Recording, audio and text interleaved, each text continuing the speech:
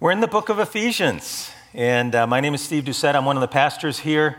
I get to teach today, which is a privilege for me. If you would, open up your Bibles to Ephesians chapter 3, and we will continue on in our series. I'll let you have a moment to get there. I'm excited about today's teaching, just so you know. You might catch that later on, but I'm very excited.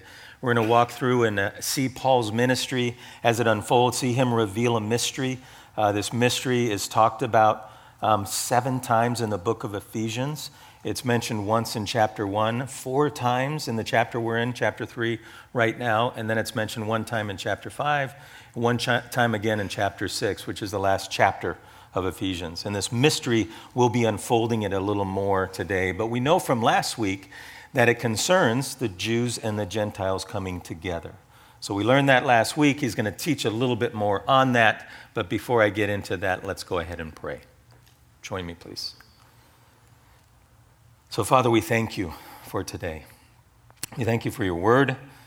We thank you for the ability to gather together as your church, as your people. We thank you, Lord, that we can open up your word and we can glean from it. We can learn, we can be encouraged, we can be challenged. We can allow it, Lord, if we so choose, to shape our lives. I pray that for all that have come in this room with burdens on their mind, with trials maybe that they're going through, with the busyness of life, that they would be able to put that aside, Lord, and listen intently to what your word would have for them this morning. That this would just be a time of fellowship with you through your word. And that, God, you would just grow your church. That's our prayer today. So thank you for the opportunity. In Jesus' name, amen. Amen. So Ephesians chapter 3, starting with verse 1. Verse 1 says this: "For this reason, I, Paul, a prisoner of Christ Jesus, on behalf of you Gentiles," and then there's a long dash in most Bibles. That long dash means that he's pausing his thought, and he'll pick it back up again in verse 14. This is actually the beginning of a prayer for the Gentiles that Paul is starting, but then he's kind of getting sidetracked. He's going to go back to talk about what he just talked about in chapter 2 and kind of seal that up, if you will, before he gets into the prayer, which starts at verse 14. But I want you to notice a couple of things just about this single passage. For one, he says, "For this reason, I, Paul, a prisoner of Christ Jesus." He doesn't say I'm a prisoner of the Roman guard.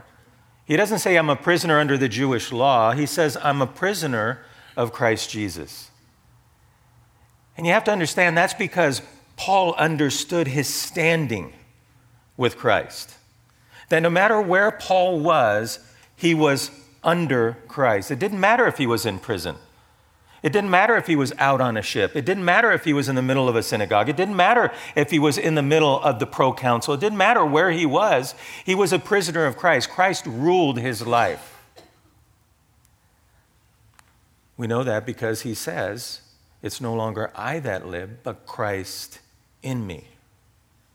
He also said, "To live is Christ, and to die is gain."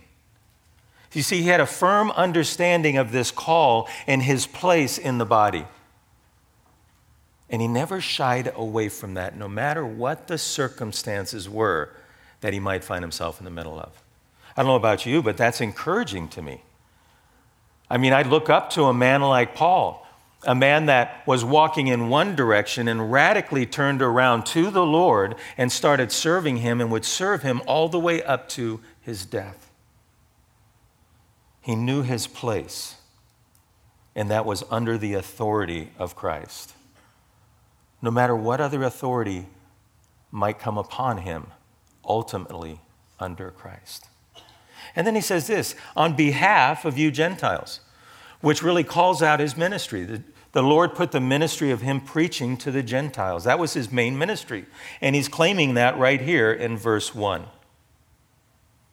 And then we move on. Verses 2 and 3. "Assuming that you have heard of this stewardship of God's grace that was given to me for you. That you points back up to the Gentiles in verse 1. How the mystery was made known to me by revelation, as I have written briefly. That revelation he's referring to there is pointing back to chapter 2, starting at verse 11 and all the way to the end of the chapter. He's referring back to that great revelation of the Jews and the Gentiles being brought together, the dividing wall being taken away, and now they're heirs, fellow heirs together in God's family. And he says that mystery, you might want to circle it. A mystery was made known to me by revelation. In Galatians 1, it says this. This is Paul speaking, for I would have you know, brothers, that the gospel that was preached by me is not man's gospel. For I did not receive it from any man, nor was I taught it, but I received it through a revelation of Jesus Christ. Paul was spoken to by the Lord. Paul was given this revelation straight by the Lord. And this mystery God made known to him in a very mysterious way. That word mystery, you know what it means. It means that you have a partial glimpse of something, but you completely don't understand what it means, what it is, what might happen.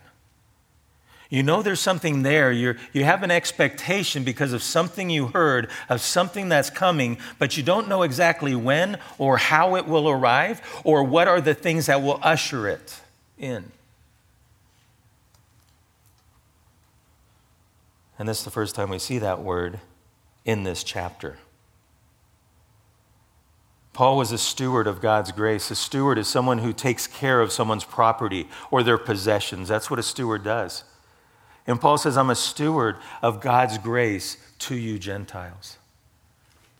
I preach to you about God's grace. I speak to you about the truths of the Lord. I'm a steward. I hold all these things and I take care of them and dispense them to you willingly because that's the ministry that the Lord has called me to. It's a beautiful picture of Paul's ministry. The first time that the word mystery is used is in Ephesians 1, the first chapter.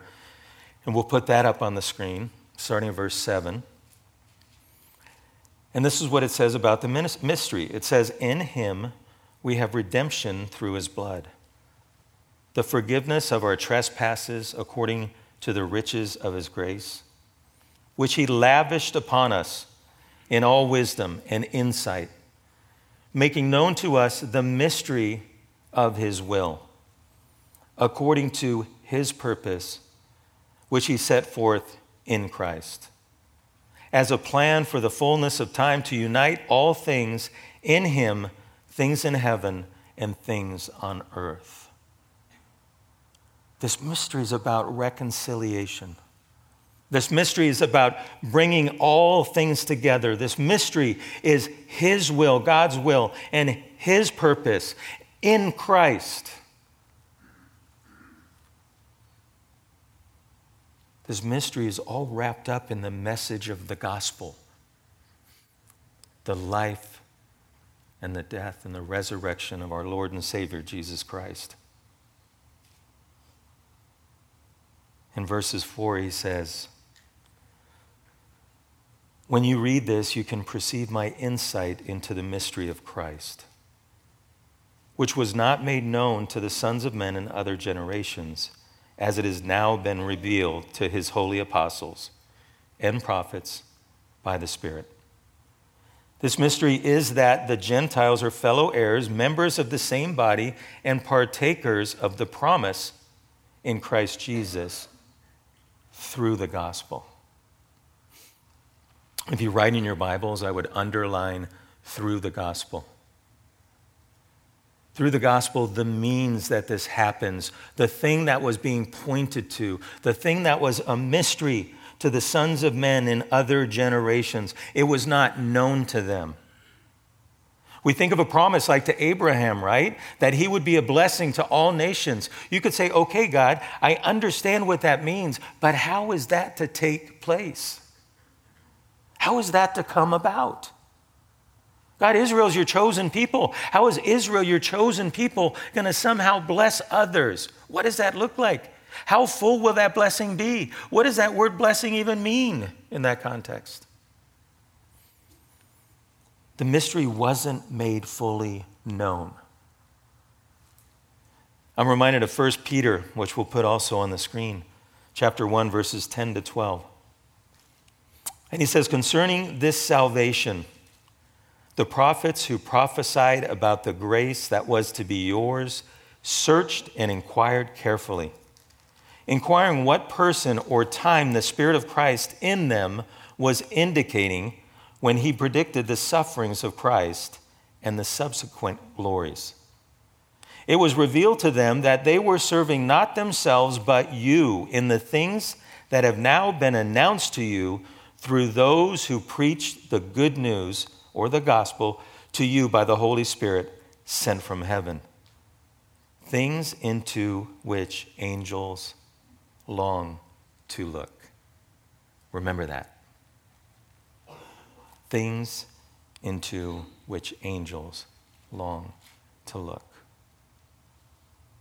You see, it's through the gospel, Paul says in chapter 4. The gospel is what breaks the barrier. The gospel is what brings people together. The gospel was what they were looking forward to. The gospel brings about salvation. And these writers of old are wondering when the salvation is going to come and who will it come through. And it was a mystery back then, but now it's being revealed.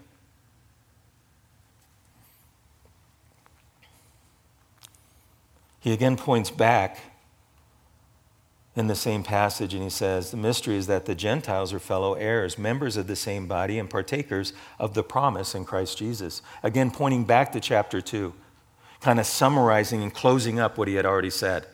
So those things I told you in chapter 2, he's saying, that's a mystery.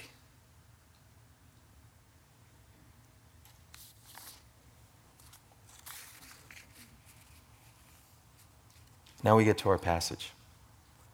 That's a backdrop that leads us up to verses 7 through 10. Read with me. Of this gospel I was made a minister, according to the gift of God's grace, which was given me by the working of his power. To me, though I am the very least of all the saints, this grace was given, to preach to the Gentiles the unsearchable riches of Christ, and to bring to light for everyone what is the plan of the mystery, hidden for ages in God, who created all things, so that through the church the manifold wisdom of God might be made known to the rulers and authorities in the heavenly places. Paul says, of this gospel, I was made a minister. Now remember, no word is put in Scripture by accident. Every word has a meaning. Whether it's a tense of a verb when something happens or how something happens, every word has meaning. They're very, very carefully placed in the Word of God. And of this gospel, I was made a minister means he was not choosing it of himself, but instead, God chose him to do precisely that. Acts 26 says this. Paul recounts his meeting Jesus on the road to Damascus that you read about in Acts chapter 9. And as he's recounting that time that he met Jesus, he says that Jesus said this, 26 verse 16. But rise and stand upon your feet. For I have appeared to you for this purpose, to appoint you as a servant and a witness to the things in which you have seen me and to those in which I will appear to you, delivering you from your people and from the Gentiles, to whom I'm sending you to open their eyes, so that they may turn from darkness to light and from the power of Satan to God, that they may receive forgiveness of sins and a place among those who are sanctified by faith in me. He was appointed. Paul says, but rise and stand upon your feet. For this purpose, I've appointed you to minister to the Gentiles. This very thing is what I'm calling and putting on your life, Paul. And the cool thing is, Paul was obedient to that call all the way to the end. So here's a question from that. What is the call that God has placed on your life? I mean, if you think back and you came to faith, if you are indeed of faith, and you put your faith and trust in Jesus as Lord and Savior, and you've surrendered your will to His will, what did you surrender to? What was that call? What does it look like? What are your gifts? How do you point people to the Lord? How do you graciously tell them about the glories of Christ? How often do you think about what that call might be on your life? You see, I think it's a very important question that we ask ourselves. Okay, God, what would you have me do for your glory? Paul's the one who would say in 1 Corinthians 10:31, whatever I eat, whatever I drink, whatever I do it all for the glory of God. Right? It's like, so God, what was that? When you called me with a purpose. You have a purpose. You have people within my sphere of influence. You got maybe a family. You got this family around me. And you got my neighbors and you got co-workers. And God, you placed me in a church. And what specifically is this call that you placed on my life? And some of you might not even know what that is. And maybe really never even thought about it or contemplated it. And if that's the case, maybe you just try different ministries and different things within the church and outside of the church, plugging yourself in to see if indeed that's where you're gifted and the Lord has called you to be faithful to Him in the call that He placed on your life. You remember chapter 4, Paul's going to say, therefore walk in a way that's worthy of the call that's been placed on you. The very beginning of the next chapter. How do you walk worthy? What is that call that He's placed on you? Where's the change? How can you benefit the kingdom? And believe me, this isn't a down thing. This is an encouraging thing. Because when you're working within your giftedness, when you're working like in the things that God gifts you with, and you're working in that realm, if you will, or serving in that realm, there's more joy than you could ever have doing anything else. Amen? You've been there, right?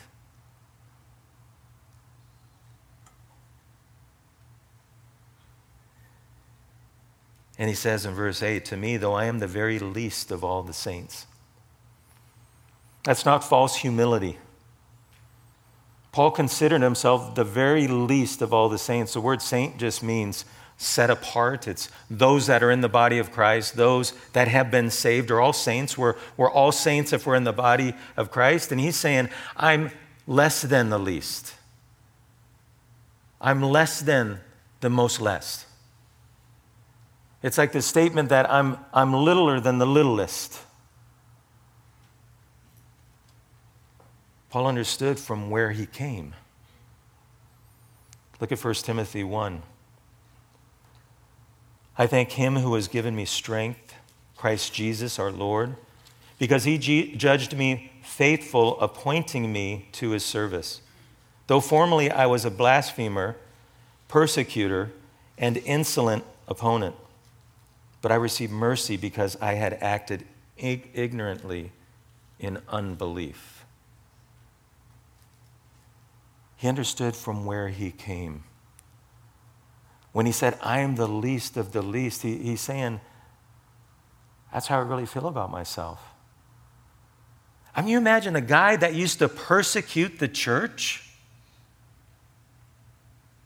coming to faith?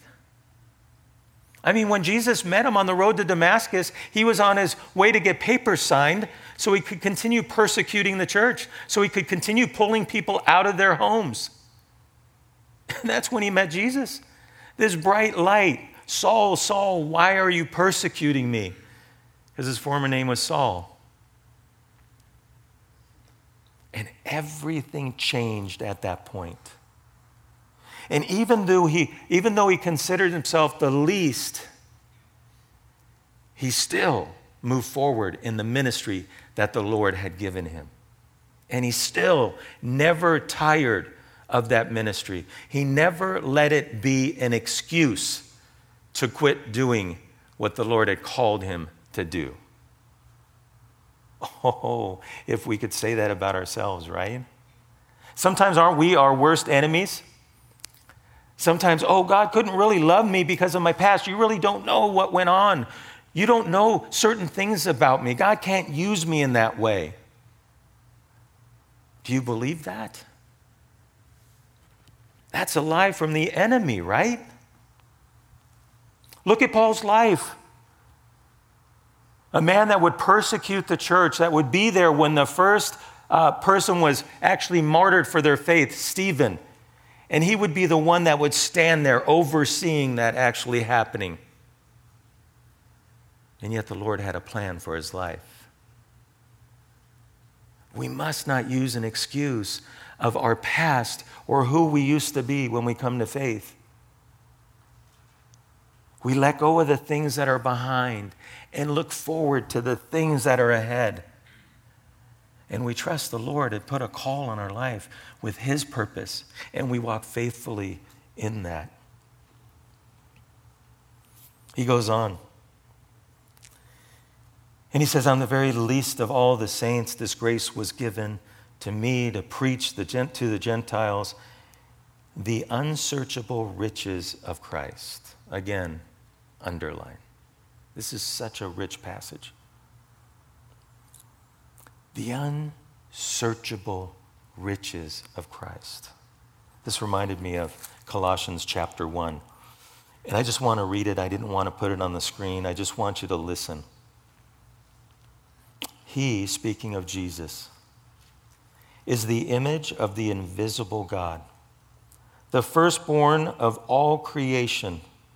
For by him all things were created in heaven and on earth, visible and invisible, whether thrones or dominions or rulers or authorities, all things were created through him and for him. And he is before all things, and in him all things hold together. And he is the head of the body, the church. He is the beginning, the firstborn from the dead, that in everything he might be preeminent. Paul says the unsearchable riches of Christ. In Colossians, that's how he describes the preeminence of Christ. Do you often think about the unsearchable riches of Christ? That he loved you so much, he left heaven to come down and walk on this earth. That he didn't come as a king, but he came as a baby in a manger. That he would leave everything he had, and he could come in any form, but with humility took on the form of one of us. And then he walked on this earth to show us what it looked like to live a sinless life, to show love, to show mercy, to show grace, to care for others. He came speaking the truth because he was truth. He had the very words of life. You ever think about the unsearchable riches of Christ? The riches that are so deep that you can never fully get to the bottom of it. If you study for your whole life till the day he takes you home, you'll still learn more and more and more about him. The grace that is so wide that you can't possibly see one side from the other, that it's just so other than, that it just engulfs you. This man's in prison. He's chained to a guard. He's writing a letter, and he's talking about the unsearchable riches of Christ because that's where everything flowed from him. That's what changes us. You see, I'm so worried about the church today because the church is, in a lot of places, is just looking for experience. oh, I got to see something special. I got to see something supernatural, or I got to feel something supernatural. Well, wait a minute. Do you know the supernatural truth about your Lord and Savior, Jesus Christ? Isn't that enough? Have you spent time digging into the riches of Christ? Do you know you have everything needed for salvation, for your walk with Him? It's all there in the Word of God. That's all God breathed. 2 Timothy 3:16, so that the man or woman of the Lord is thoroughly equipped for every good work. He says we go through Scripture and we're reading it. We're bringing about the unsearchable riches of Christ. That this mystery that was pointed to was the gospel. It was salvation. It was faith in Jesus Christ Himself, in His life and death and resurrection. And it was pointing to this one that would come, that would be born in Bethlehem, born of a virgin. This one that would come, that would be the Savior of the world. Now He's come. And now He's preached. And now He's known. And Paul, through his faithfulness, is sharing this with us, trying to get us just drawn into the depth of these riches of Christ. So Paul was to preach these unsearchable riches and to bring light. I want you to recognize that word light. It's illuminate. It's what we talked about the last time I preached. It's this light that when Paul goes somewhere because of Christ in him and everything he speaks of that's in the Lord, it's bringing to light the reality of who Jesus is. It's illuminating truth where he goes. He's illuminating truth to the Gentiles, to the people.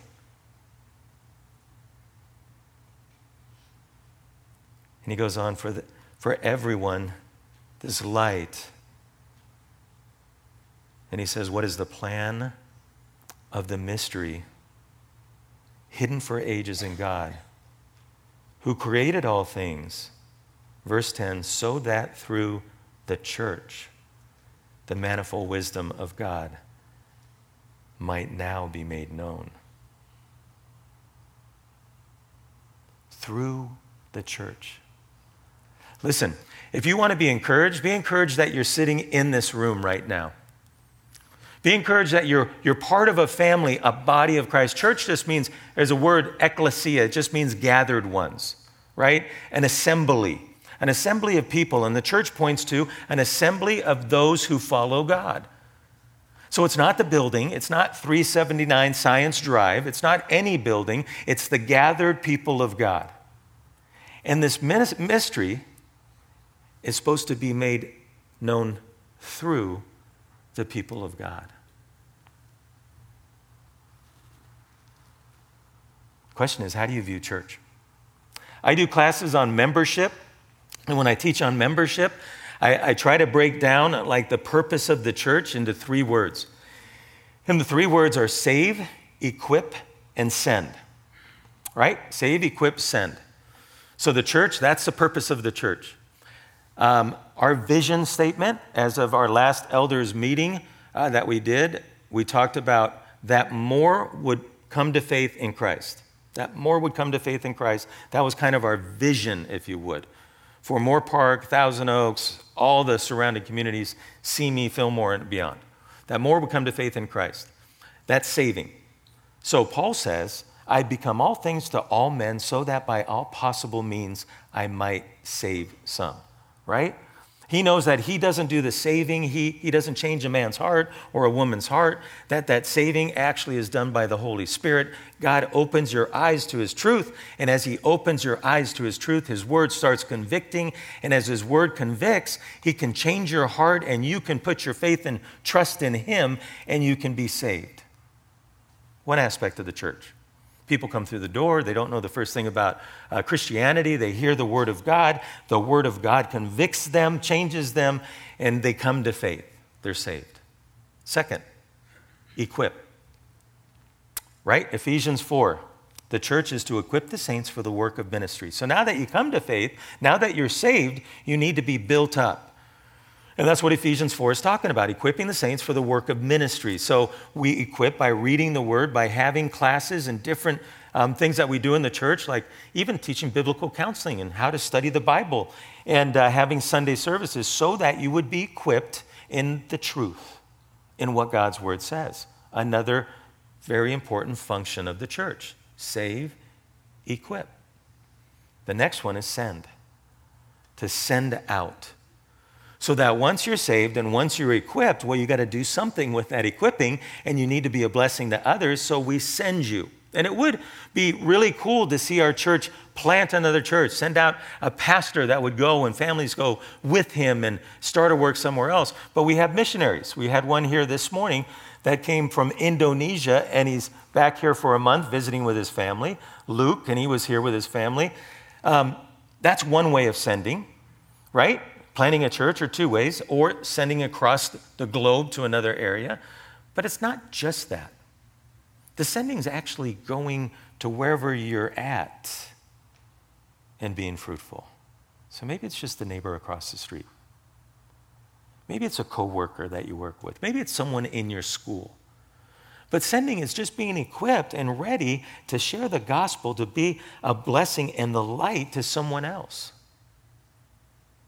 And we hope that we equip you to do that you don't have to go all the way around the world, though we would be excited if someone all the way around the world. And it's great to put people around the world, but understanding no matter where you go, when you leave here, you're sent out. You're going to be sent back to your home. You're going to be sent to a restaurant. You're going to go somewhere.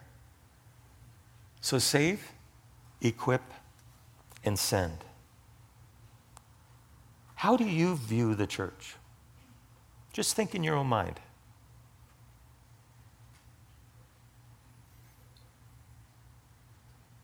Our culture in this day, a lot view the church as entertainment, where we're going to go and there's going to be a certain amount of time for maybe music, and there's going to be a certain amount of time for a lesson, and I come and it's consumer viewed. So it's not what I give, it's really what I get. And sometimes with that mentality, you have a lot of complaining. So you have people complaining about maybe the music, or you have people complaining about the message, or you have people complaining about the facility, or whatever else might be going on. How do you view the church? How do you view your place in the church? Scripture views it as a body. That we're all part of this body with all these fingers and ligaments and joints and eyes and ears and all the different giftings. And we all work together. And if you were to take one of them away, no matter what it was, because not one is more insignificant than the other or more significant than the other. If you take one away, the whole church body is affected. Do you see yourself that way in the church? Do you see yourself as an important part of the body? Well, look what he says at the end of verse 10. He says that the manifold wisdom of God might be known to the rulers and authorities in the heavenly places. Rulers and authorities in heavenly places are actually angels. What this is actually saying is angels, both bad angels and good angels, look down on what's going on in the church.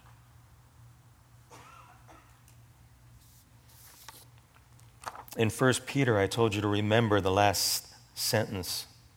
And the last sentence in 1 Peter, verse 12, says this: things into which angels long look. About this salvation that was talked about that was coming in the future. We don't know quite why we're writing it or who we're writing it to. But we know that the angels long look into it. They gaze upon this salvation. Did you know that the church actually has angels watching it? That they're actually waiting to see how we do. Can you imagine what happens when one person is baptized and those waters are just moving? You imagine all the angels of God are up there, they're cheering away. They're saying, yes, well done, church. Well done. Keep it up. Keep it going. And you imagine what the angels of the devil is saying. Oh no. What are we going to do to thwart that plan? How are we going to get in the middle of that? How are we going to stop that from going on? I think it's amazing that these rulers and authorities in the heavenly places are actually gazing down at what's going on in the church.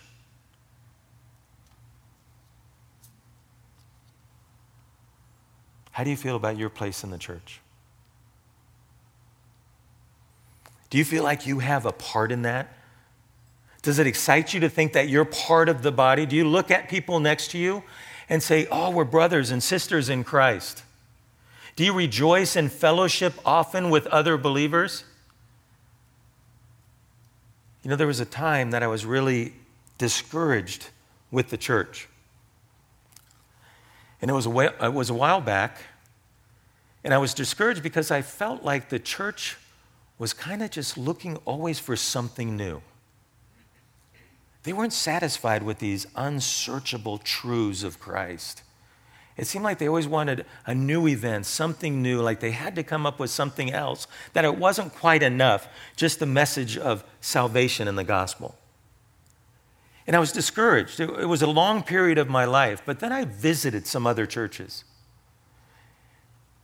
And this is a church in Zimbabwe. This is actually a bunch of leaders from different churches that just came, and all they wanted to do was hear the word of God. They wanted to be taught. I mean, they were so intent in just learning and bringing back to their congregations. And then next slide. And this is a family that's being ministered to by the church, brought in to the body of Christ, brought in to the family of God. Next slide. This is Nepal. So this is in Kathmandu. This is the outside of a church. They literally drink out of that well. That's their water. And I just wanted to show you the outside. You can see the sign. That's actually a church of someone we know. And then the inside of the church. You see, it's not about the building. It's not about the facility. It's about those people that are gathering around after one of our teachings. Now, these are different leaders and pastors from different congregations around that spend quite a bit of time to come down and just be taught. It's about them digging in. And here's a family that they minister to. This is in a brickyard. So they actually make those bricks that make their home. That's their home that's in back of them. And you can see by his hands, in her hands, they spend all day long, as long as the sun is up, just making bricks, just to make it by. But the church is ministering to them, and the church is bringing them in to the fold. This is in Rwanda. Again, people coming from all over the place just to be taught, and then a household that's being ministered to by the church. Here's a church we got to go in, pastors on the left, and you can see, look how he sits, like right next to the person. It's not like it's an uncomfortable thing, like you're different than we are, you're separate than we are. It's just a thing of love, of grace, of the church. So when I started having these experiences of going out and being with people who were literally, I would say, like Paul, like in love with people, in love with the Lord first and foremost, but that came out in how they just ministered in their areas. It just changed everything for me. It's all right, Lord, with complete humility, I have a place in your body. With complete humility, Lord, you called me for a purpose, and I want to be faithful, whatever that might be. God, I want to build your church up. I want people to be excited about their place, their role, their giftedness within the body. I want them to see that the church is actually them. It's about them. It's the gathered ones. That the mystery that you have is the bringing together all things underneath you, Gentile and Jew, but everyone, right? No more slave, no more free, no more man or woman, but all are one under Christ that put their faith and trust in him. I want your ministry to be proclaimed. I want Christ to be searched so deeply that people are changed to their very core. You know, when I came to faith, I'll tell you something, changed. I have a past. A past I'm not proud of by any means. And when I came to the Lord, he changed me. And I will never turn back. It's like Peter saying, where else would we go, Lord? You have the words of life. In you is truth. In you is eternity. In you is purpose. In you is joy. I will never turn back. And see, I want the church excited about that call that was placed on their life, thinking back to the purpose that God has you as part of this body, his ministry, just ministering to others and proclaiming, showing the beautiful colors of the Lord and all the mystery that's there, the truth of the gospel being proclaimed that can change a life and bring them into this body of faith. Amen.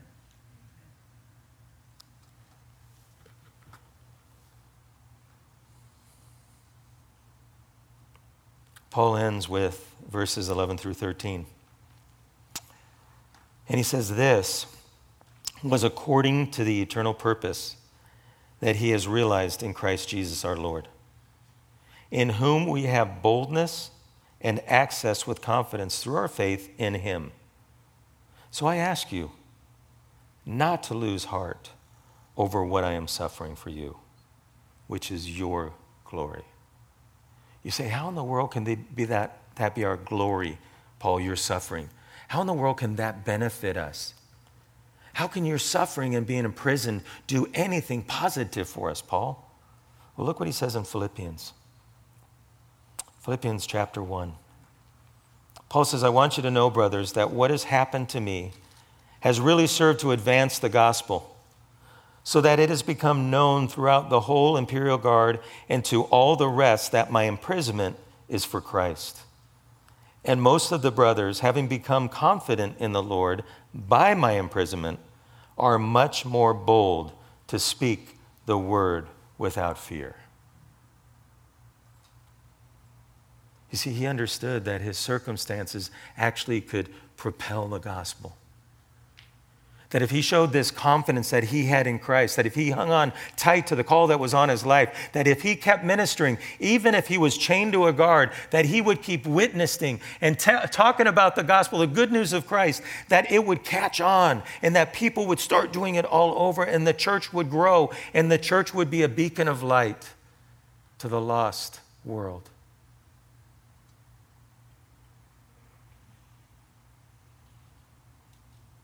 It's true. Because of Christ, we have access. It's true that through Christ, you can have eternal life. You can have purpose. You can have hope. It's true. The church is part of the declaration of this glorious mystery that must go out. The question is, how are we going to be at doing it? I'm going to ask our worship team, they're going to come up and close us out with a song. And I want to pray that we would do it well. There's so many things that this church is known for. We're known for being loving and welcoming. I mean, if you walk in our lobby or even through the parking lot, we are a people that something must be different in them because of the love and the grace that they show to others. Praise the Lord. We have people that faithfully come every Sunday to be under God's teaching and to learn and to put into practice the things that are taught. Praise the Lord. But we pray that we could do more and more, do we not? We pray that our light could be brighter and brighter, that each one of us individually could look at that call that's been placed on our life and figure out what it is and how we can walk in that calling together with one another in this place as a church, but also as we go and are sent away. so that God would receive the glory. Paul says, whatever I eat, whatever I drink, whatever I do it all for the glory of God. May that be our motto in this church. Amen? So what I'm going to do is pray for us. But then we have prayer teams that go up against the wall. And often we don't have a lot of people that go up for prayer with them. But today, I'm going to ask of you that you would be bold and go pray for our church. That you would pray for everything that goes on in this place, the gathering, the outside, the trip that's on its way right now to Mexico, the life groups, the studies, the discipleship, the ministry that takes place one-on-one in homes. I would ask that you pray for that. Pray for the people. And then secondly, some of you, go and pray for the church around the world. Because there's a bigger reality. There's a global church, right? All God's people everywhere around the world. And some of them sit in seclusion. Some of them don't have fellow believers close by that can minister to them. Some of them don't have that privilege. So let's pray for them today. But I ask you very earnestly that you would take some time and pray for those very things. And just see what the Lord does with that in your own heart. Let's pray. So God, we thank you for your word today. And Lord, we thank you for the mystery that was revealed through Paul. That God, through the annals of time, that you had this plan that would go forth. This new covenant plan.